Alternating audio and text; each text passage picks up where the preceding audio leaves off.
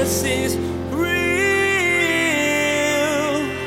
There's power in your name. We find hope when we trust in your ways. We need real. And Jesus is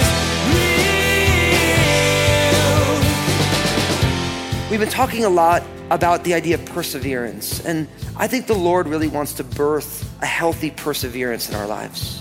Because in some ways, one of the downsides of living in the blessed, comfortable, materialistic culture that we live in is that we kind of gotten a little spiritually flabby.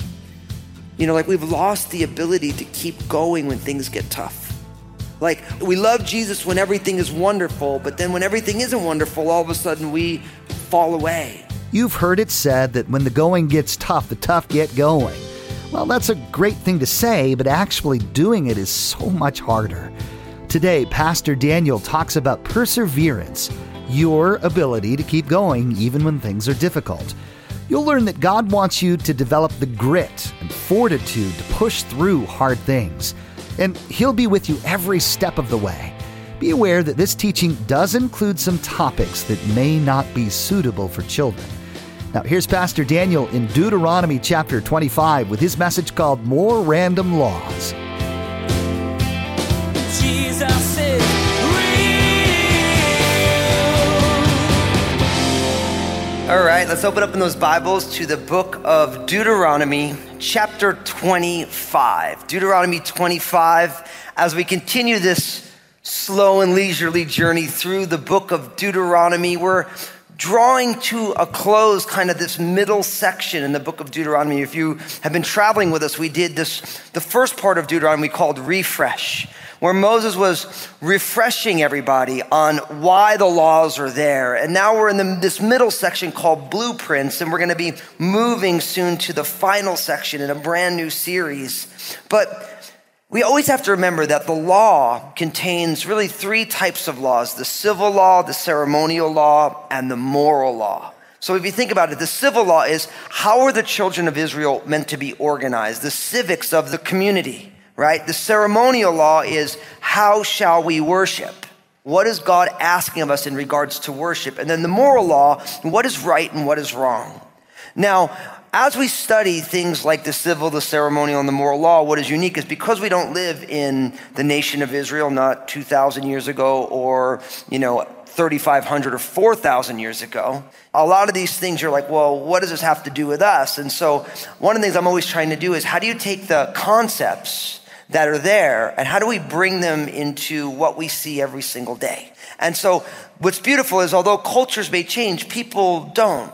And the dynamics of what goes on amongst people, although maybe culturally looking different, there's a lot of similarities. And so I think it's really important that we study these things because Jesus said that everything is fulfilled in Him.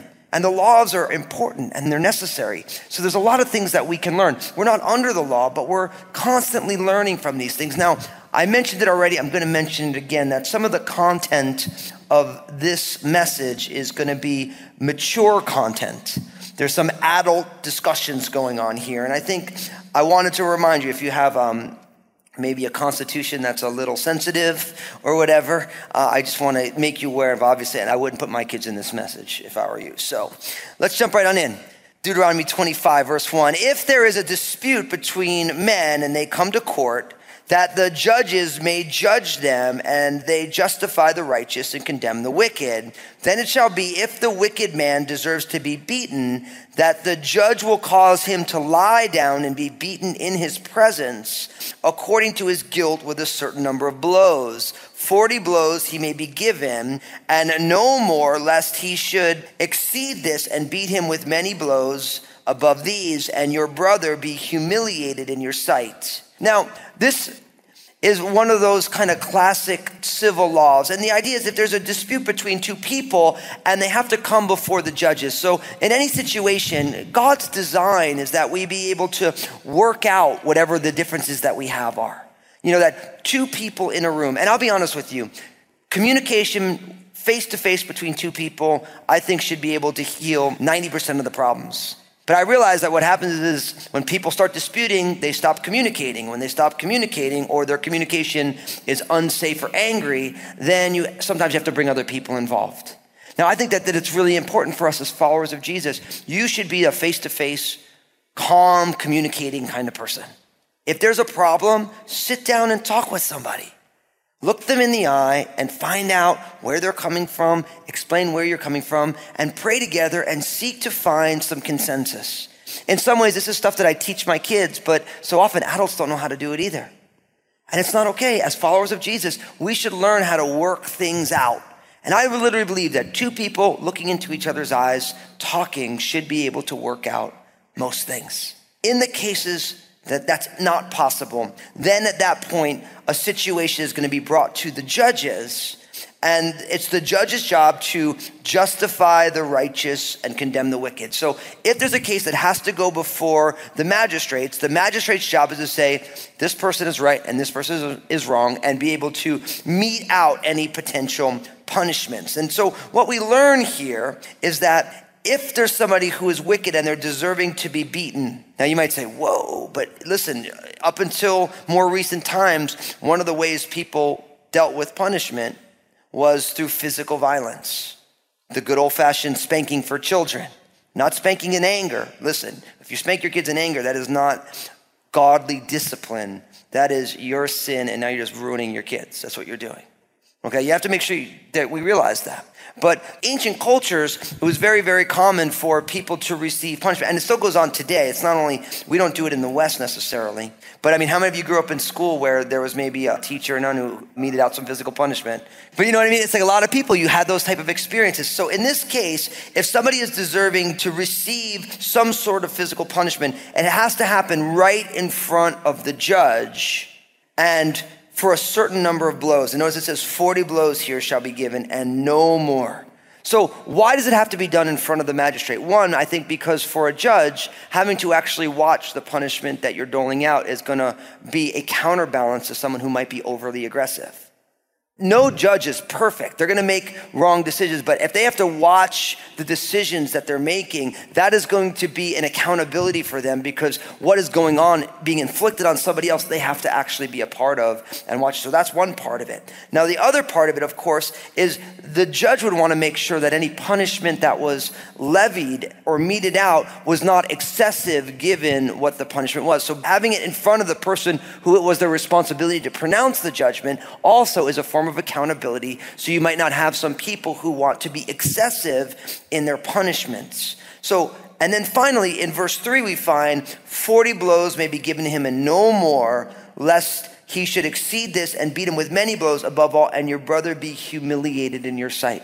So even in receiving punishment, God still cares about the dignity of the person who is guilty. Now, I think we need to stop there for a second, because I think oftentimes we don't think that even when someone does something deserving of punishment, that we should still in love seek to maintain their dignity. A lot of times we think, I'm frustrated, I'm tired of this, they deserve punishment, and who cares? It's like, no, God cares. Because even though the person is guilty and deserving of these blows, God wants to make sure that this person's dignity is still kept intact. Now, it's interesting that the Jewish people from this law got into what they would call 40 minus 1. So the Jewish people wanted to be merciful. So instead of giving the 40 blows allotted, they would subtract 1. And the Apostle Paul in 2 Corinthians chapter 11, verse 24, in giving his apostolic credentials, he says, 5 times I received 40 stripes minus 1. So what that means is the Apostle Paul, as he was going about doing the work of the ministry, 5 different times he was brought before the judges and he received these 40 blows, but he only got 39 because the Jewish people were being merciful to him. But in some of those ways, it's the marks of Paul's ministry. Now, as I started thinking about that, this idea, I started thinking, I think it's really important that we don't only follow Jesus when everything is going wonderful, but we learn how to follow Jesus when things are uncomfortable.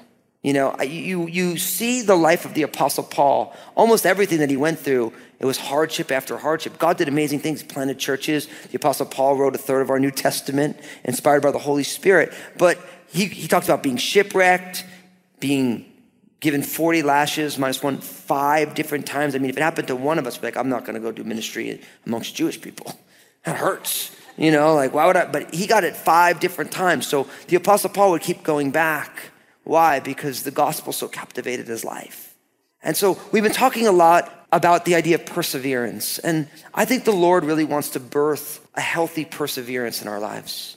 Because in some ways, one of the downsides of living in the blessed, comfortable, materialistic culture that we live in is that we kind of gotten a little spiritually flabby. Like we've lost the ability to keep going when things get tough. Like we love Jesus when everything is wonderful, but then when everything isn't wonderful, all of a sudden we fall away. If all of a sudden someone who you care about says, well, I can't believe you're a Christian, and why would you be a Christian? You're like, well, maybe I'm not really a Christian anymore. We have to learn the art of following through, persevering through. In one instance, the Apostle Paul, he preached, and they were so angry at his preaching that they actually threw rocks at him so that he would die, and they dragged him out of the city, but he didn't die. And so when he woke up, you know what he did? He went back in the city, and he preached again. And I read that stuff, and I'm like, Lord, make me a man of intense perseverance. Lord, let me follow you in such a way that it's that kind of can't stop, won't stop mentality. It's kind of like my little daughter, Annabelle. Annabelle's getting potty trained right now. You can pray for us.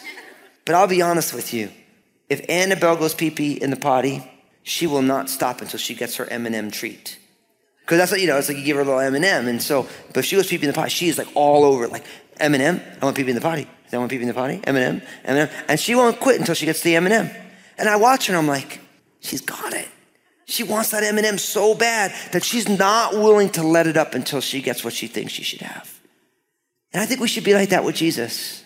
Because you know what? That's exactly how Jesus is with us. For some of you right now, you've never put your faith and trust in Jesus. But Jesus is pursuing you. And I'm here to tell you, he's not going to stop until he gets the job done with you.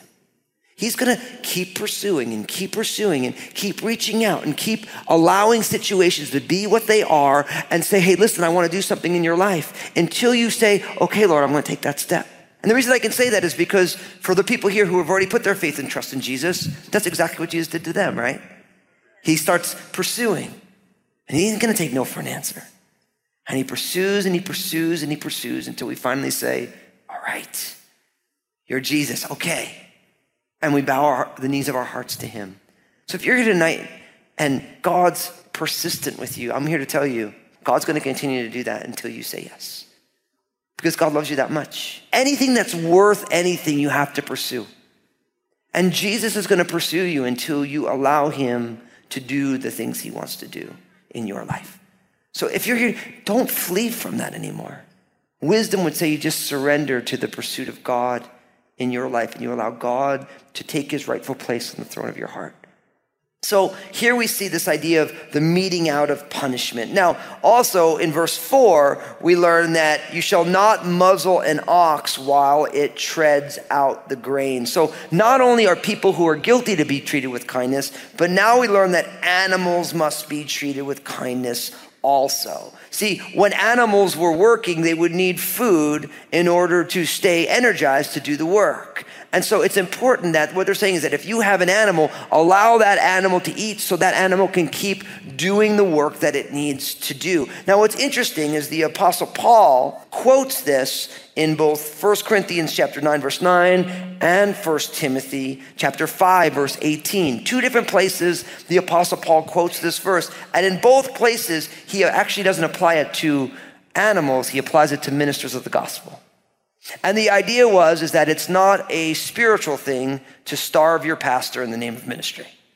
Does that make sense? So it's interesting that what Paul's saying is like, what's going on here is that the oxen needs to be taken care of. And in the same way, we need to take care of one another. Now, for each one of us, are you taking care of the people around you? Are you helping them? Or are you, in effect, muzzling them while they are trying to do the work that is set in front of them? And so it's such an important reality for us that in the spheres of influence that we have, that we make sure that we are helping people and that we give them the things that they need that they might succeed. Because really what we find here is that God is concerned about the animals, but he is also concerned about people. So the idea of muzzling, are you not feeding somebody who would need food in order to be energized to do it, what they're doing?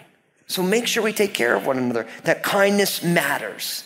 Now in verse 5, look at what happens. It says, if brothers dwell together and one of them dies and has no son, the widow of the dead man shall be married to a stranger outside the family.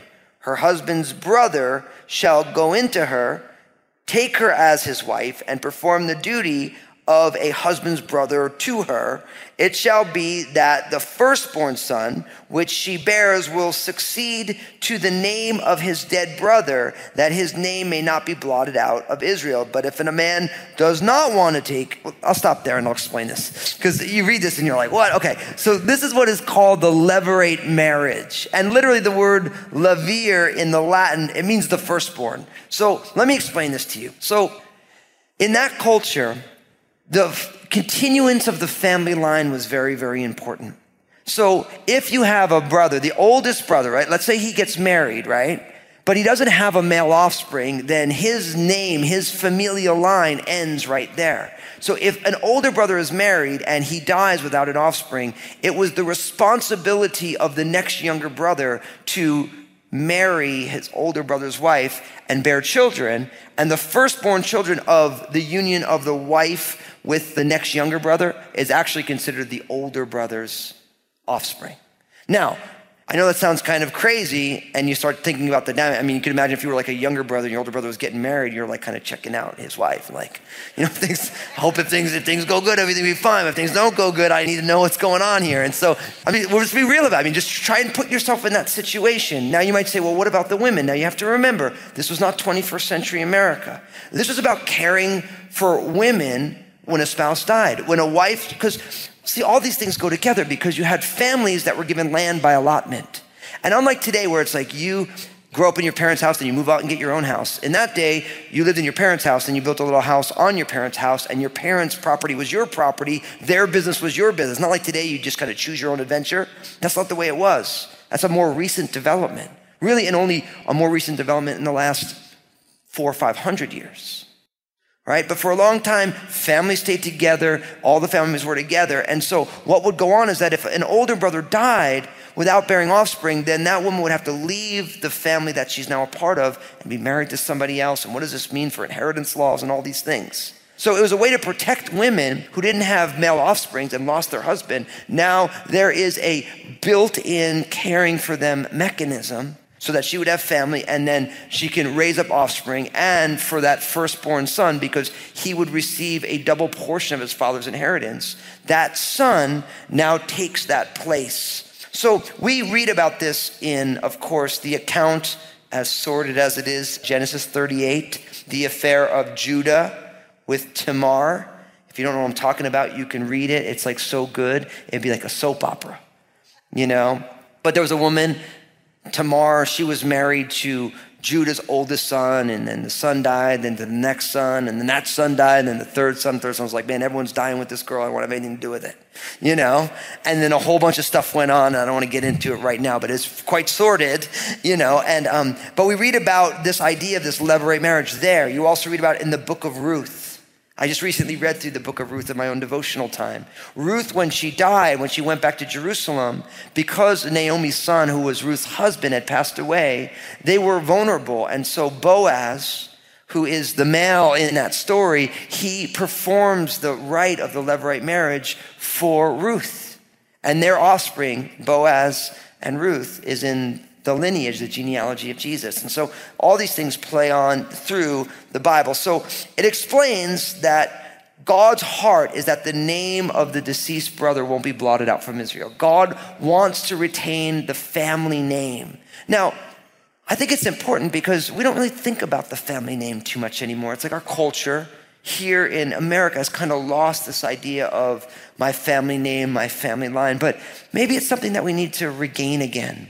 Because we know from the scriptures that the family, a husband and a wife and their offspring, is God's primary plan for discipleship. We know that in our culture, the family is much maligned. That at this point, the vast majority of people are growing up in families that we can call broken families. or blended families. And so I think as followers of Jesus, we need to make commitment to the art of the family, the way God intended it. Now, again, if you have history and backgrounds, listen, there's grace and there's no condemnation in Christ.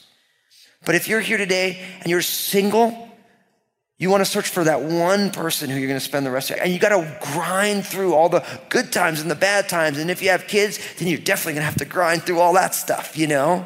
But you make that commitment and you hang on as best as you can and you work for that.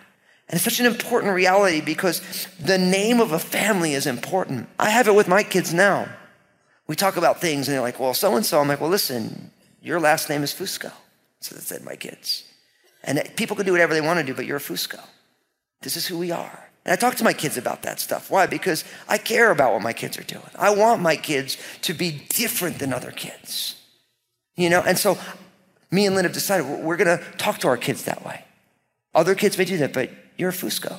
We're not like that.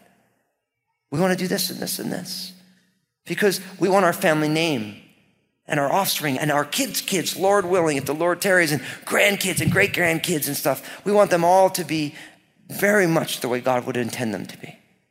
And so make sure we make those commitments to your family name and make those investments in your family in order that your family would have a good testimony. So now what happens? And look what it says in verse 7. But if a man does not want to take his brother's wife, then let his brother's wife go up to the gate to the elders and say, my husband's brother refuses to raise up a name to his brother in Israel. He will not perform the duty of my husband's brothers. Then the elders of the city shall call him and speak to him. But if he stands firm and says, I do not want to take her, then his brother's wife shall come to him in the presence of the elders, remove his sandal from his foot, spit in his face, and answer and say, so shall it be done to the man who will not build up his brother's house. And his name shall be called in Israel, the house of him who had his sandal removed. This is fun, right? Okay, what is this all about? So you can imagine that in certain situations, the next oldest brother is like, well, I don't want to raise up offspring for my brother because I want the place of preeminence. I don't want my son or my brother's son, who's mine, to get that place of primacy as the eldest son, the next in line. So I'm not going to do it. Jesus is real. Thanks for listening today as Pastor Daniel shared that God holds marriage and family in high regard, and he wants you to do the same. Because family is at the root of God's design for discipleship, he wants you to do what you can to shore up the foundations of your family and lead them with the wisdom, grace, and love that comes from God. This means that you may do things differently than other people do and stand for different things, but that's okay. And it's part of being a member of your family. I want to thank you so much for listening to the Jesus is Real program.